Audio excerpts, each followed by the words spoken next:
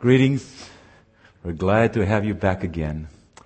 What a beautiful song. He touched me and made me whole.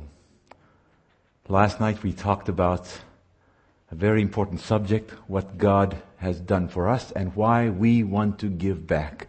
He says, "You are mine," and because we are part, we've been created and redeemed by God.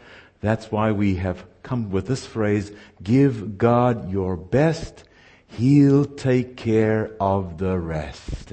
If you weren't here last night, or even if you were, we try to memorize that short phrase. Would you say it with me briefly? Give God your best, He'll take care of the rest. Let us pray. Thank you, Lord, that we are yours both by creation and by redemption. Thank you that you have given us this privilege of giving back to you, giving to you our best, knowing you will take care of the rest. Come now, Father, speak through me, that your words may indeed be words of life to each one of us now, in the precious name of Jesus Christ our Savior. Amen. There's an interesting phenomenon that it seems to be happening around nowadays. I notice so many places, so many times I come across things that have that one word, makeover.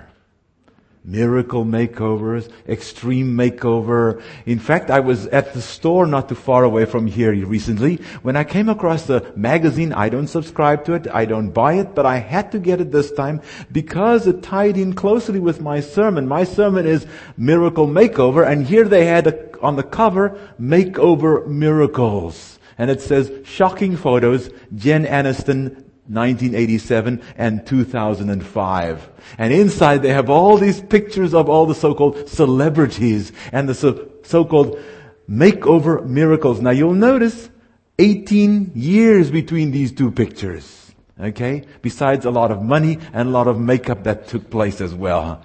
But there seems to be a big push on this issue of makeover. There's a new thing now called Extreme Makeover Home Edition. I happened to read 2 articles on it. I've never seen it, but the 2 articles talked about what they do. Approximately 1,000 people every day send in letters and videotapes from around the nation trying to show that they qualify for a brand new house.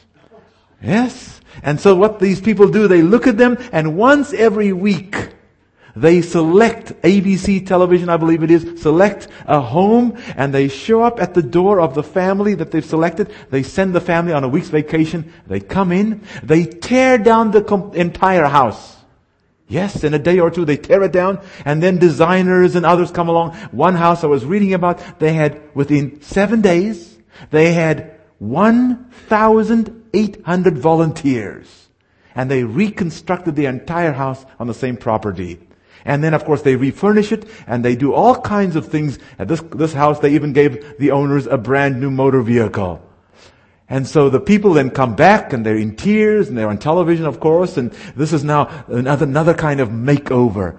All kinds of makeovers. I've come across the programs last year of somebody who feels that their friend is kind of stuck in the dark ages, need a new hairstyle, and then they ambush them, and they call it ambush makeover. Some of you are aware of that. And then they take them, and they try to transform them within a couple of hours. It's interesting. I've noticed this. The transformation always includes generally a new hairstyle, and invariably quite a bit of makeup, and invariably low-slung clothing to be more sexually seductive.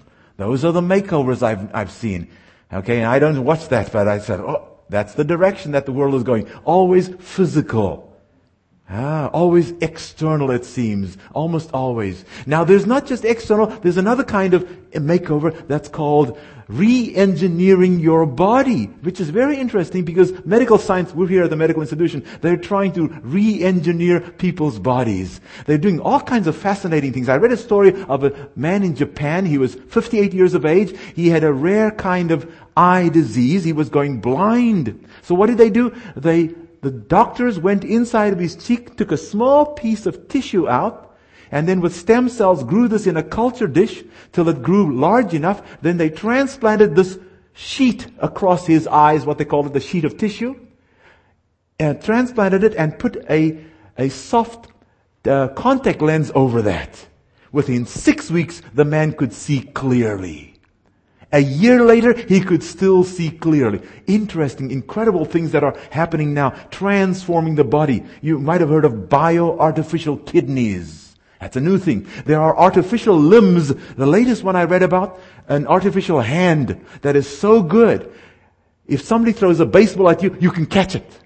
And you can throw that with that artificial limb. The hand opens and closes so fast, reacting to your thinking. Incredible things that they are now inventing. This is the modern age. All kinds of things are happening. You know, sometimes people don't change. They simply change a name. In fact, it's very interesting. I'm reading how instead of changing perhaps a job, they change the name of it. Listen to this one, by the way. It's called Urban Transportation Specialist. Does anybody know what that is? A bus driver. Yes. Or a cab driver. That's the Urban Transportation Specialist. Another one I liked was the Interment Excavation Expert. What is that? A grave digger. Yes, yes. How about the Entropy Control Engineer? That's the janitor, folks. That's the janitor. Okay? Now that's what we sometimes do. We try to change things. But you see, human beings, though, are fallible. Sometimes even with all this medical attempts to change our bodies, cosmetic surgery, and I know this state, the state of California, is famous for reshaping all parts of the body. Okay? Cosmetic surgery. Sometimes, unfortunately, doctors make mistakes. I'm going to show you something right now. There was a lady that went to Australia and she had an operation. You see this scissors, by the way, this pair of scissors? Well, she had an operation in May 2001. She had all kinds of problems. For 17 months, she went back, they x-rayed her, and this is what they found. The doctors had forgotten that pair of scissors. This is an x-ray inside of her. The length of it, 6.7 inches long. Now you're studying medicine, some of you, please be careful. Don't leave anything inside your patients when you operate, okay? Do the best job you can. But you know what's interesting? We all have this desperate drive for change. We want to improve. Now sometimes it's medical necessity. We have all kinds of problems. But other times it's just that we're tired of the old. We want to be new. We want to do something new. We want to make ourselves look new. So people spend thousands and thousands of dollars on attempting to change things. But really, can we change? That's the question. Can we really change? Let's go back to our Bibles. The book of Job, Job chapter 14 verse 4. Job 14 verse 4 talks about this. It's a reminder of what we talked about in the last few days. I'm just giving you another verse now to reiterate what we have studied before. Can we really change ourselves ultimately? We're not talking about cosmetic change. We're not talking about euphemistic language, calling ourselves one thing when we're really the same as we were before. Okay? We're talking about real change, inner change. Job chapter 14 verse 4 asks the question, who can bring a clean thing out of an unclean? And there is a two-word answer. What is it? No one. No one. No one can really bring about serious change. By the way, we talked about, in the past, we talked about Jeremiah 13 verse 23 that says, can a leopard change its spots? Remember that? Can an Ethiopian change his skin? And the answer was no. If you could, then you could do good who are accustomed to evil. That's the verse we looked at before. But here Job says it very clearly. You cannot change yourself. And by the way, medical doctors have been involved in trying to rebuild the heart. Interesting. There's a story of a man who is in his 50s now, 59 years of age. He had already had a quadruple bypass at the age of 46. Partly, by the way, due to his lifestyle from the evidence. He called himself a genuine type A person since he was in his mid-30s. He has really working too hard, not taking care of his body. Well, he suffered the results. They've been working with him. Now, in his late 50s, his heart muscle was dying. So what are they doing now? New experiments?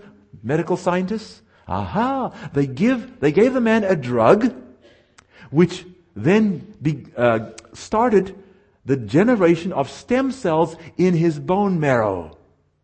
Then they harvested his blood and took out the stem cells there, and then they injected that into his heart itself, hoping that this would regenerate his heart, helping to rebuild the heart. All kinds of things the medical scientists are trying to do now to help us to live better. But what does the Bible say? Let's go to the book of Ezekiel. Can we get really new hearts? We're talking spiritually now. Ezekiel chapter 36. While medical science is trying to rebuild the heart, let's go to Ezekiel 36. Speaking obviously spiritually, you'll see this is the context. Ezekiel chapter 36, verse 26. What does God say? I will give you a new heart. We know it's the word of the Lord because verse 16 says, moreover the word of the Lord came to me saying, and then verse 26, I will give you a new heart and a new spirit within you.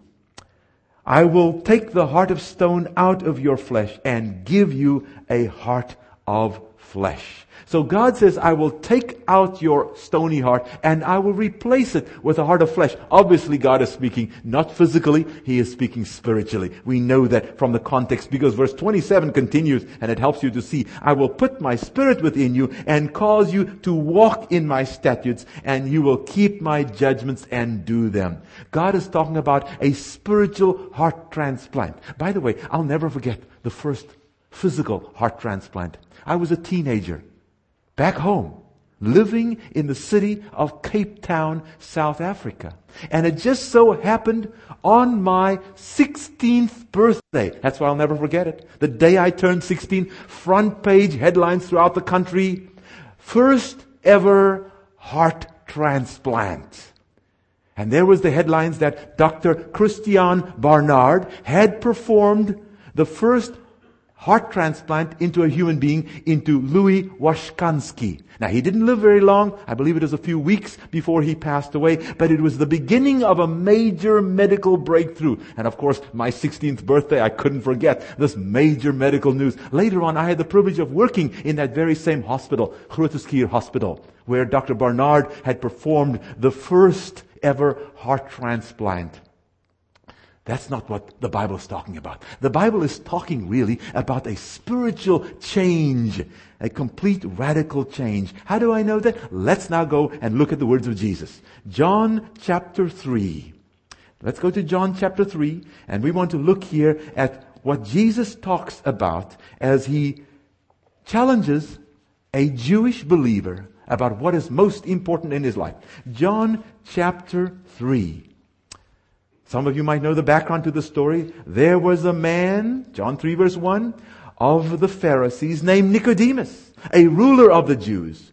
This man came to Jesus by night and said to him, Rabbi, we know that you are a teacher come from God, for no one can do these signs that you do unless God is with him. Now stop there for a moment. I don't want you to go any further because I want you to picture the scene. Here is Jesus, the teacher. Nicodemus says that. And Nicodemus himself is a teacher. So in a sense, Nicodemus comes to Jesus, in a sense, professor and professor, or theologian to theologian. He says, I know you're a teacher.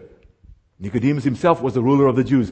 Something is interesting. Nicodemus did not say, I know that you are the promised Messiah. He didn't say that because he really didn't believe that. He was coming as one teacher to another.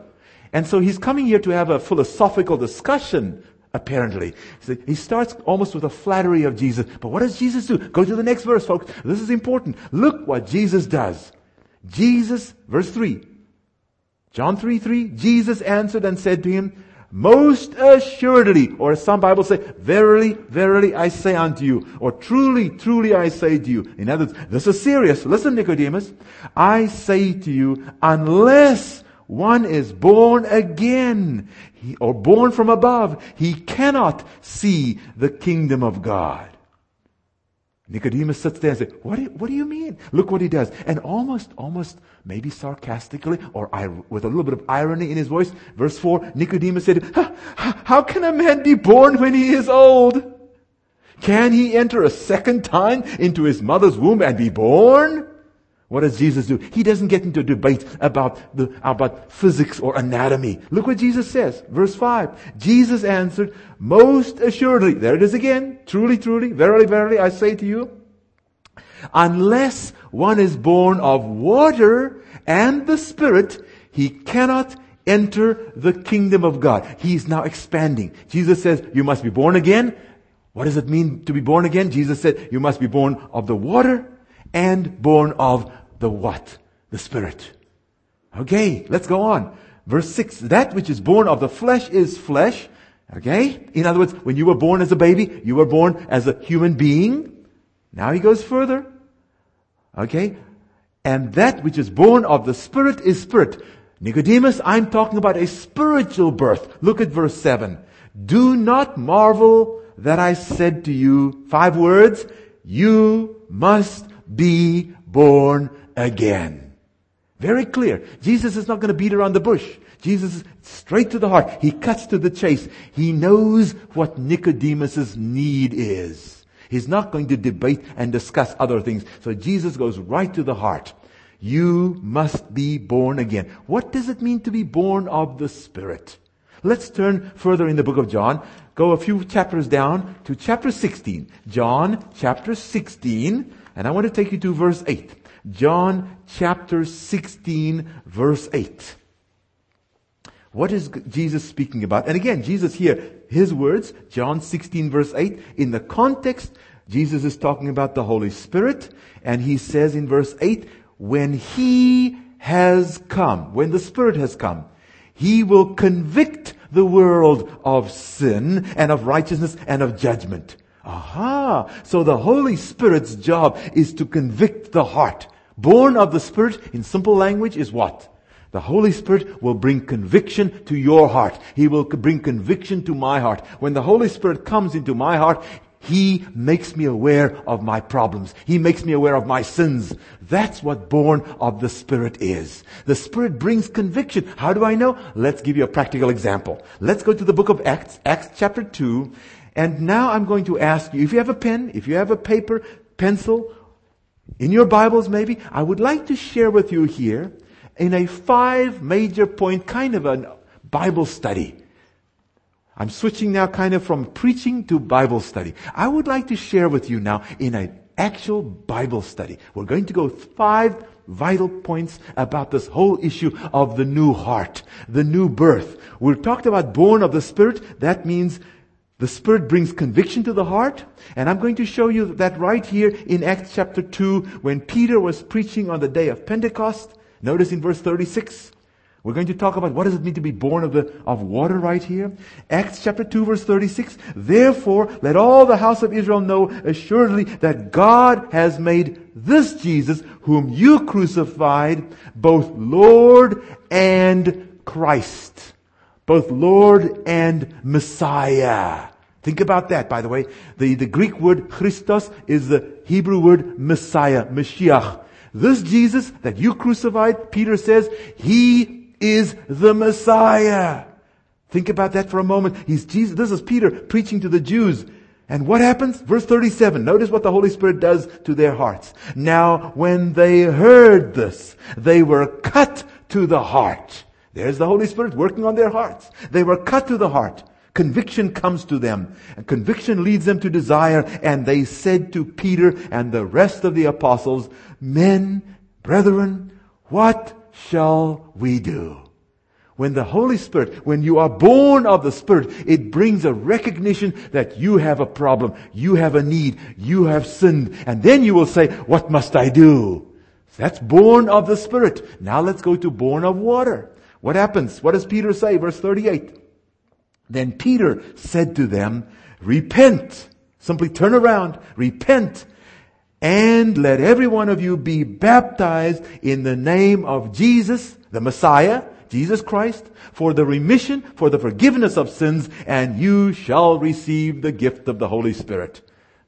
There it is. Born of water, the Holy Spirit brings conviction on the heart. Born of the water, you are baptized. Now I would like to give you 5 major points. This is why I suggested you take out your pen, pencil. I would like to do a brief Bible study here this evening to talk about 5 major important things, because we all need a radical, either a revival in our lives, or some of us might never have had that new heart that the Lord has promised us. So I want us to look at 5 major important things. I'll give you a moment to get a pen and pencil out. And while you do that, I want to tell you quickly about a story. It didn't happen too far from here, up in Northern California, in the town of Dixon. That's where this little baby was. His name was Miles. 2 weeks of age. His mother got ill. His older brother got ill. And then little 2-week-old Miles, he got ill. Miles Coulton. And eventually he got so ill, they rushed him to the hospital. And from there, they rushed him to a specialist hospital in Sacramento because he was failing fast. What had happened? The 2-week-old baby had gotten a virus into the heart. And at 2 weeks of age, he was suffering from nothing other than heart failure. What to do? They needed a heart transplant. It's very hard to find hearts, by the way. You have to wait months and months to find a new heart. So what they did is they flew in a brand new mechanical heart from Europe called the Berlin heart. But it was only a temporary device. The FDA is right now, it's being examined. They're considering okaying it for use in the United States, but it's still on trial. But they got permission to fly the heart in, and then they attached this artificial heart, which sits outside of the little 2-week-old baby, and they were able to keep this baby Miles alive while they waited for a new heart. It was 4 to 5 months later when another baby died from a head injury, 11 months old, and they got the heart from this infant, and they transplanted the heart into baby Miles. And within a few weeks, he was able to go home with his brand new heart. Heart transplants have become almost routine. But there's a difference, folks. When we talk about the spiritual heart that the Lord wants to give us, guess what's happening in baby Miles' case? His body is wanting to reject the heart. Ironically, the heart that is giving him new life is the one that his body is trying to reject. And so he will be on these anti-rejection drugs. His parents almost have to become nurses and doctors themselves to know what to do. They say they have to go through a lot of learning, a lot of training to give their little baby all of the drugs to keep his body from rejecting that heart. Interesting. Is that the way it is in the Christian life? The opposite. When God promises us and offers us a new heart, our body welcomes it. Because we need that heart. That's the heart that we've been needing all along. It's the opposite of the physical heart transplant. This is the kind of heart that our body has been longing for, because it's the kind of heart that will bring about a complete fresh start in our lives. In fact, there's a statement. Before we start these 5 points, I want you to see this important statement. I'd like you to memorize it. We're going to review it at the end again. It's a simple statement. To make a new start, give God your whole heart. You want to say that with me? To make a new start, give God your whole heart. There it is. That's a key point. We're going to review that later on. To make a fresh start, to make a new start, give God your whole heart. Here are 5 important steps that I would like you to take down. The first one is the question, why be baptized? I'm going to ask a few questions. When we study in the English language, they always tell you, you must ask 5 questions: the why, the what, the where, the when, and the how, right? We're going to do exactly that this evening. Very easy to remember. The first question, why be baptized? Why be baptized? We've already mentioned it right there. Peter says in Acts chapter 2 verse 38, be baptized in the name of Jesus Christ for what? For the remission, for the forgiveness of sins. So baptism is a symbol, is an external symbol of the forgiveness of sin, the washing away of sins. Baptism is symbolic of that cleansing of the Lord of the heart. Baptism, an external symbol of the washing away of sins. Why? That's the why. And incidentally, the question is, when am I ready? This is part of number one. Number one, why? The question is, what's the steps? How do we get to be ready? You want to put on a little A, B, and C? Because people simply say, oh, you only have to do that. The Bible gives us 3 things before we actually go through this process. Why be baptized? Oh, it comes after you learn from the Scriptures what is biblical truth. Learn, this is little a, 1a. You learn from the Bible what is truth. How do I know that? The very story we're reading. If you have your Bible in front of you, go to Acts chapter 2 again. And I want you to notice from verse 14 all the way through to verse 35, Peter is preaching this incredible sermon. And what is Peter doing? He is doing a study of the Bible. In fact, in verse 16, this is what was spoken by the prophet Joel. He's quoting the prophet Joel. He continues, verse 25, for David says concerning him, and he quotes David. Peter is doing what we might call an old-fashioned Bible study. He is teaching the people from the Bible. You first learn from the Bible. A, little a. Let's go to little b. What happens after you learn? Then you get to where these people say, what must we do? And Peter says, repent. So that's little b. You repent. Turn away from your sins. First you learn, then you repent. Okay? Why do you repent? Only because you've accepted these truths. I switched those two around, those last two. I'm sorry about that. First, you learn, you believe and accept, and then you repent. You learn, you believe and accept, and then you repent. And they believed and they accepted. That's why they said, what must we do? And then they did repent. Why must you be baptized? To have your sins forgiven. Now I know, when you look at the story on the surface, it looks like right away they said, we repent, we accept, and they were baptized. And I'll tell you frankly, I know of somebody, a friend of mine, by the way, I bumped into him not long ago. He's a pastor, and he said, as soon as people accept Jesus, I'm going to baptize them. Because when we look at the story, such as this one, it shows that immediately they were baptized. When should people be baptized? That's the second major question. The first one was why? Why? For the forgiveness of sins.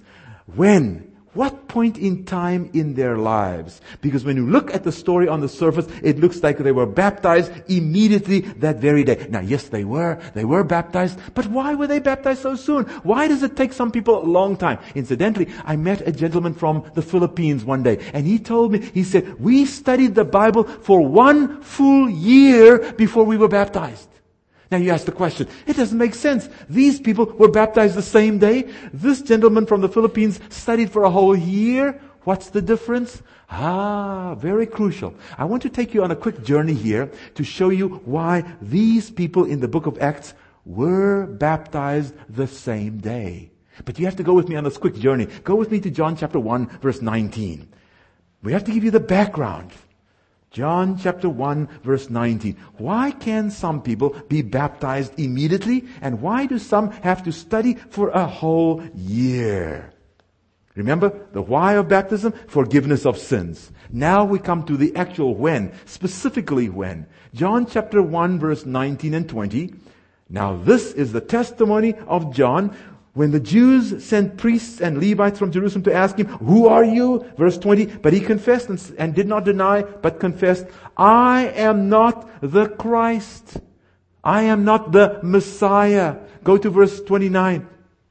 The next day, John saw Jesus coming toward him and said, behold, the Lamb of God who takes away the sin of the world. Go to verse 45. I'm giving you these verses and I'll put them all together in a minute. Look at verse 45. Because Philip found Nathanael and said to him, we have found him of whom Moses in the law and also the prophets wrote, Jesus of Nazareth, the son of Joseph.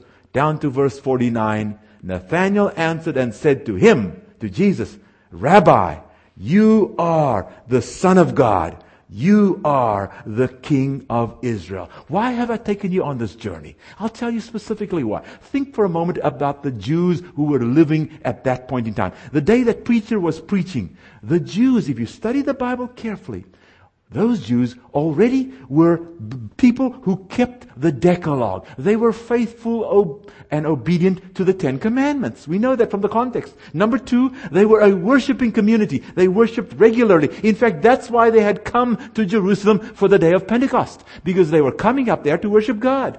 The Jews were required to do that. They were a worshiping community. They were an obedient community. They were a tithe returning community. We know that from the Bible. They were faithful in giving their tithe. In fact, they went so far as to give tithe on the little herbs that grew in their backyard, mint, dill, and cumin.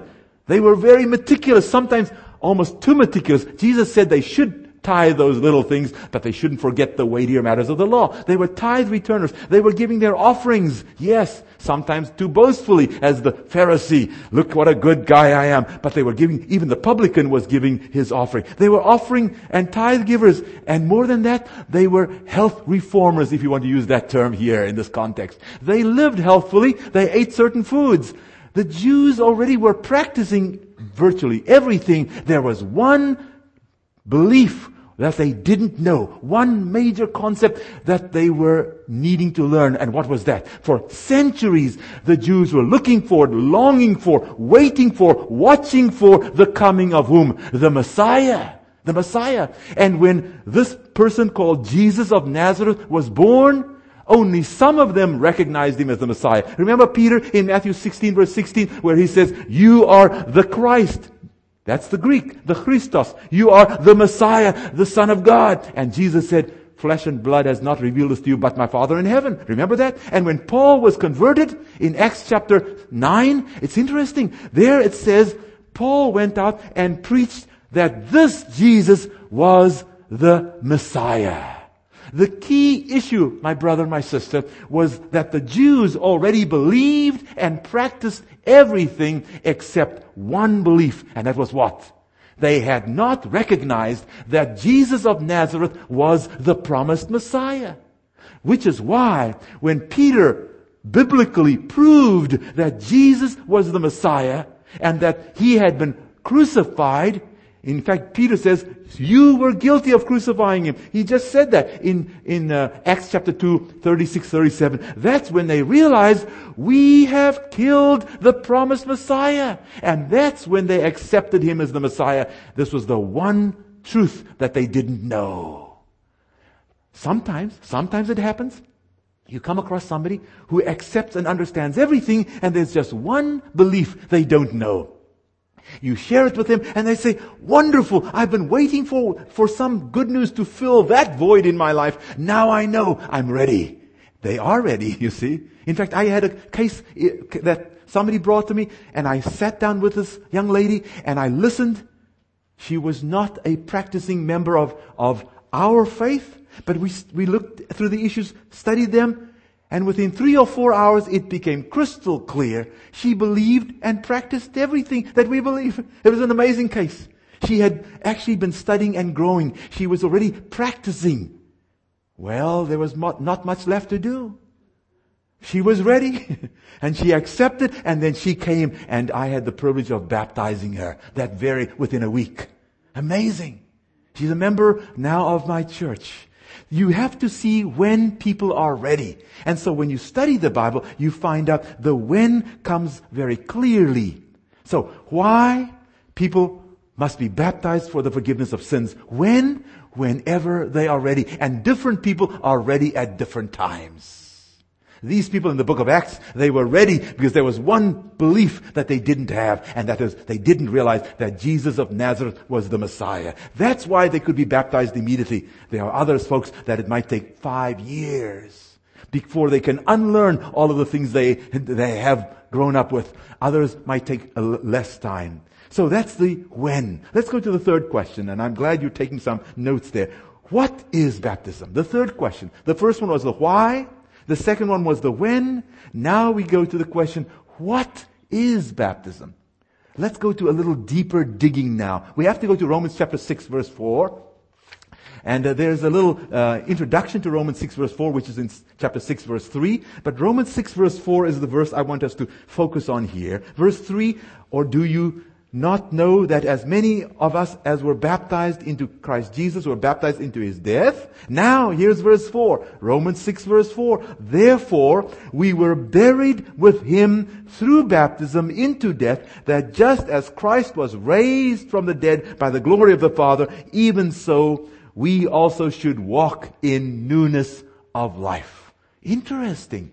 Paul here, by inspiration, is saying what really is baptism. Now we know it's the forgiveness of sins. Okay? That's why we should be baptized. We know when we are ready. But the deeper significance, what does it really symbolize? And under question number 3, again I have a little a, little b, a little c.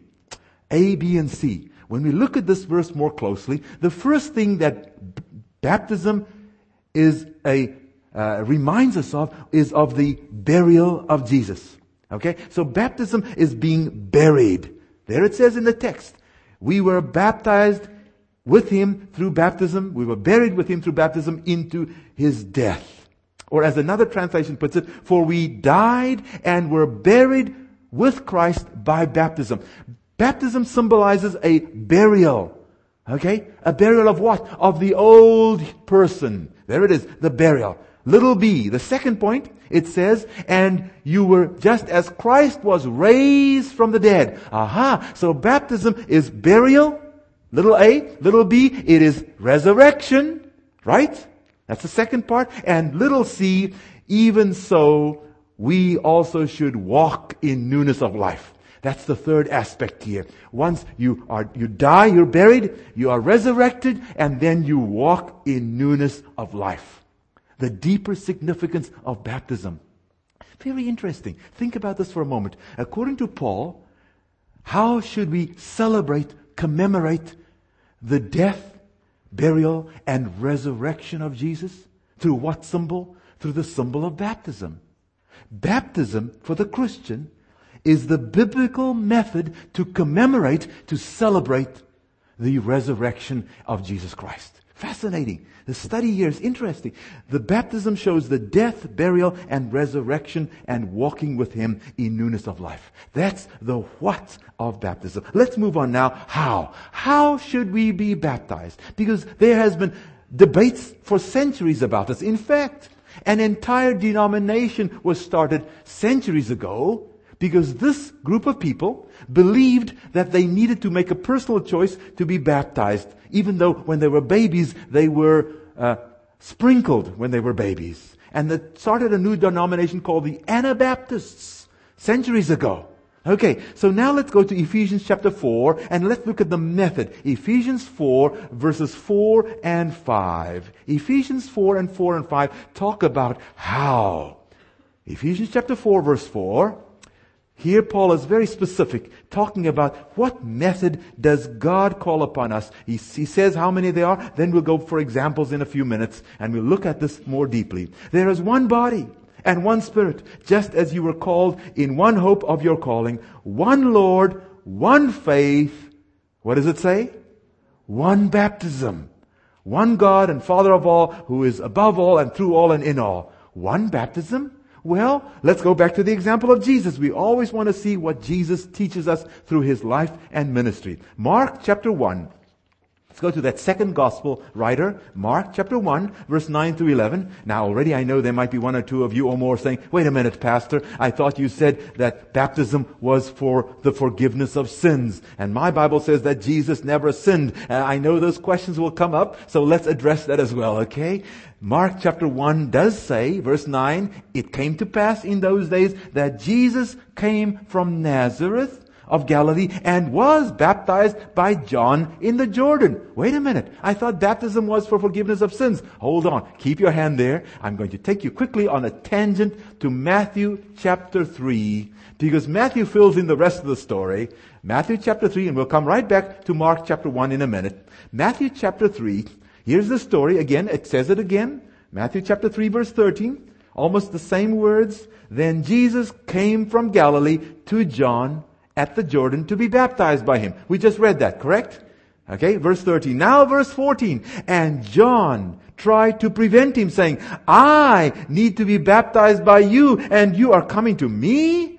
John recognized he was the sinner. Jesus is not the sinner. And Jesus says in verse 15, but Jesus answered and said to him, permit it to be so now, for thus it is fitting for us to fulfill all righteousness. Then he allowed him. As you study the whole Bible, you see that Jesus was baptized not the forgiveness of his sins, but rather he was setting an example for us. It was the beginning of his ministry, and Jesus, even though he was sinless, he still went through the rite of baptism. Jesus sets an example for us, folks. Let's go now to Mark chapter 1, verse 10, continuing the story. So here Jesus comes to John. He is going to be baptized. Verse 10, Mark 1, verse 10. And immediately coming up from the water, Jesus saw the heavens parting and the Spirit descending upon him like a dove. Then a voice came from heaven, "You are my beloved Son, in whom I am well pleased." So it's very clear. Jesus went down into the water and he came up out of the water. John chapter 3 verse 23 even fills out the picture a little more. So turn with me now to John, the gospel written by that beloved disciple, John chapter 3. Back to the same chapter we were at before. John chapter 3 verse 23. Again talking about John the Baptizer here. Written by John the Beloved. John the Baptizer. This is a story by John the Beloved about John the Baptizer. Verse 23. Now John also was baptizing in Enon near Salem because there was much water there.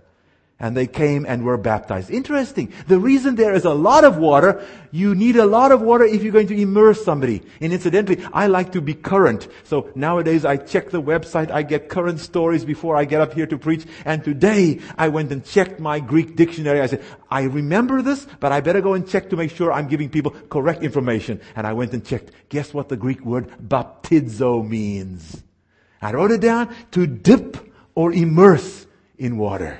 That's what it is. Baptize, to dip or immerse.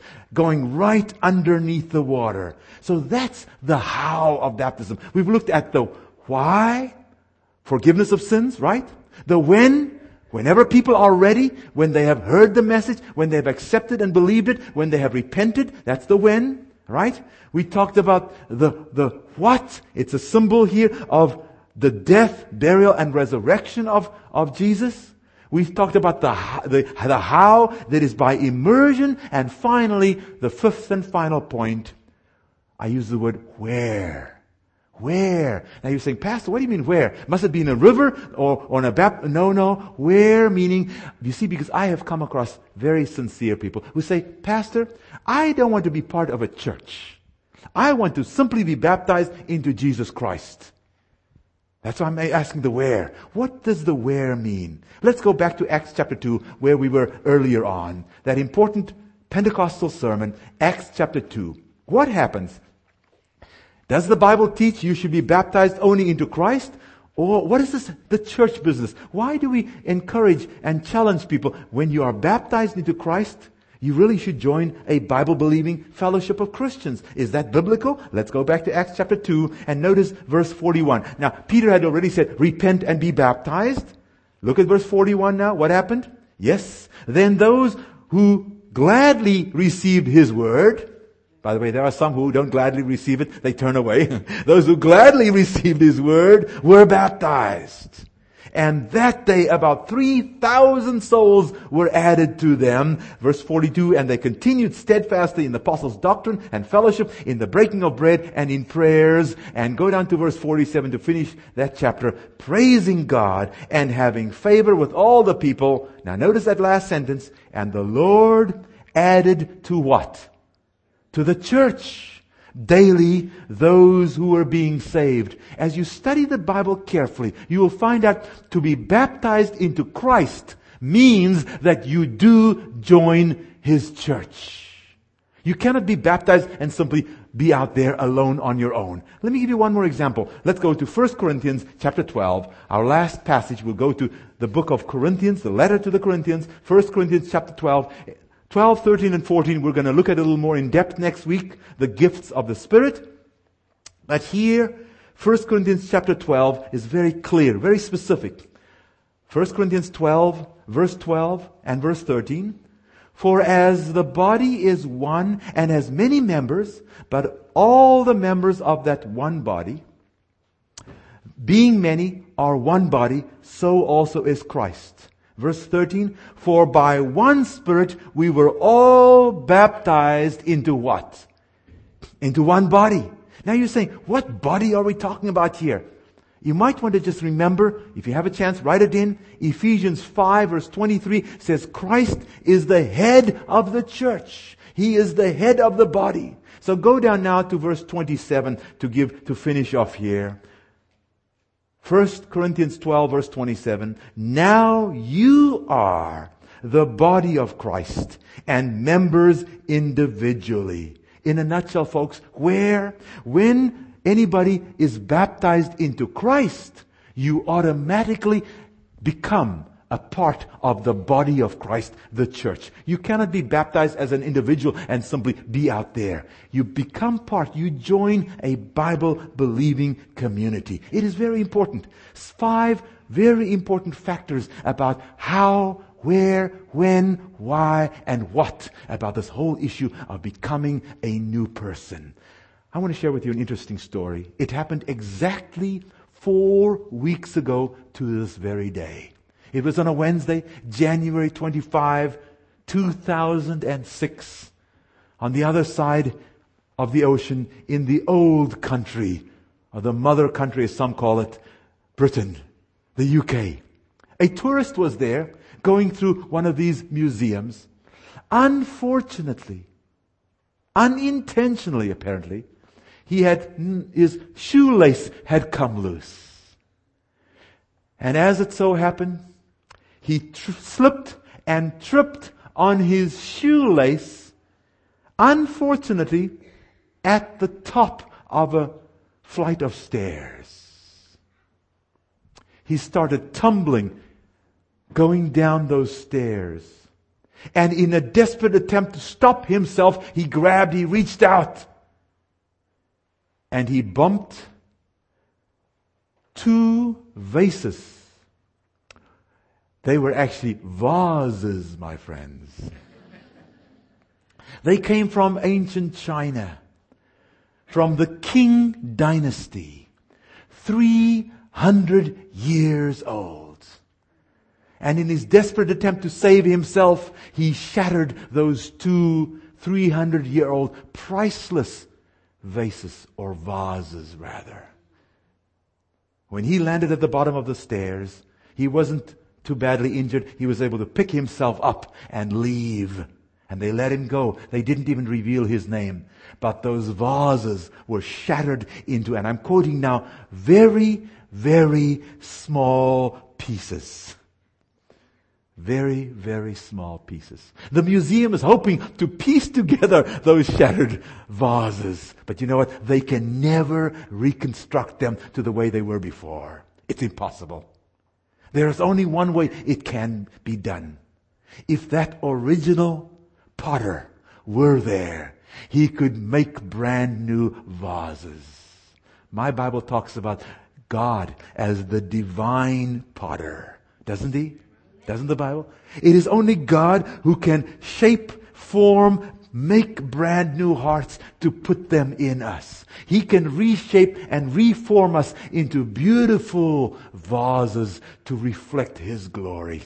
Your life, my life, may be to some degree shattered like those pieces just 4 weeks ago. I don't know when you might have had tragedy strike you. Sometimes in the form of a death in the family. Sometimes, friends, in the form of decisions that others have made, their own carelessness, like this tourist. Careless, as a result of his carelessness, he shattered those beautiful vases. Sometimes other people's carelessness has a tremendously negative impact on your life and on my life. And we feel like we're broken to pieces. Now, admittedly, sometimes it's our own choices. Isn't that true? We're messed up because we have made bad choices. And our lives are broken to pieces, shattered. But there's only one way that we can be remade. And that is if we will allow the original divine potter to reshape us and our lives into brand new vases or vases. You want to be remade? You want to be remolded? Then like David, we should say, create in me a clean heart, O God, and renew a right spirit within me. I know this evening's message is a vital one. I don't know where you are in your life. I have no idea. You know where you are. You know how the Spirit is working on your heart right now. There are some of us that might need to give our lives to the Lord for the first time, saying, Lord, put in me this heart of flesh. Wash me whiter than snow. There are others of us, we might have drifted away. We might have been careless like this tourist. We might need to have a genuine revival that God needs to bring back brand new life in our lives. I don't know where you are. And so today, I'm going to recommend that each one of us prayerfully participate in the singing of a beautiful hymn we'd like to put up for you here on the screen. It's called Whiter Than Snow. Lord Jesus, I long to be perfectly whole. I want Thee forever to live in my soul. Break down every idol, cast out every foe. Now wash me, and I shall be whiter than snow. Whiter than snow? Yes, whiter than snow. Now wash me, and I shall be whiter than snow. We're going to invite you to stand and sing with us this beautiful hymn. Thank you, Lord, for being good to us. Thank you for offering us a new heart, a new spirit that you will put within us. We want to praise you for being so gracious, so loving, so long-suffering toward us. Today, Lord, several have come forward as a public recommitment, saying, Lord, revive in me, put within me that new heart that I need. Thank you, Lord, for those who've made this public recommitment to Jesus Christ. Bless every one of us now in the precious name of our Savior, our soon-coming King, Jesus Christ. Amen.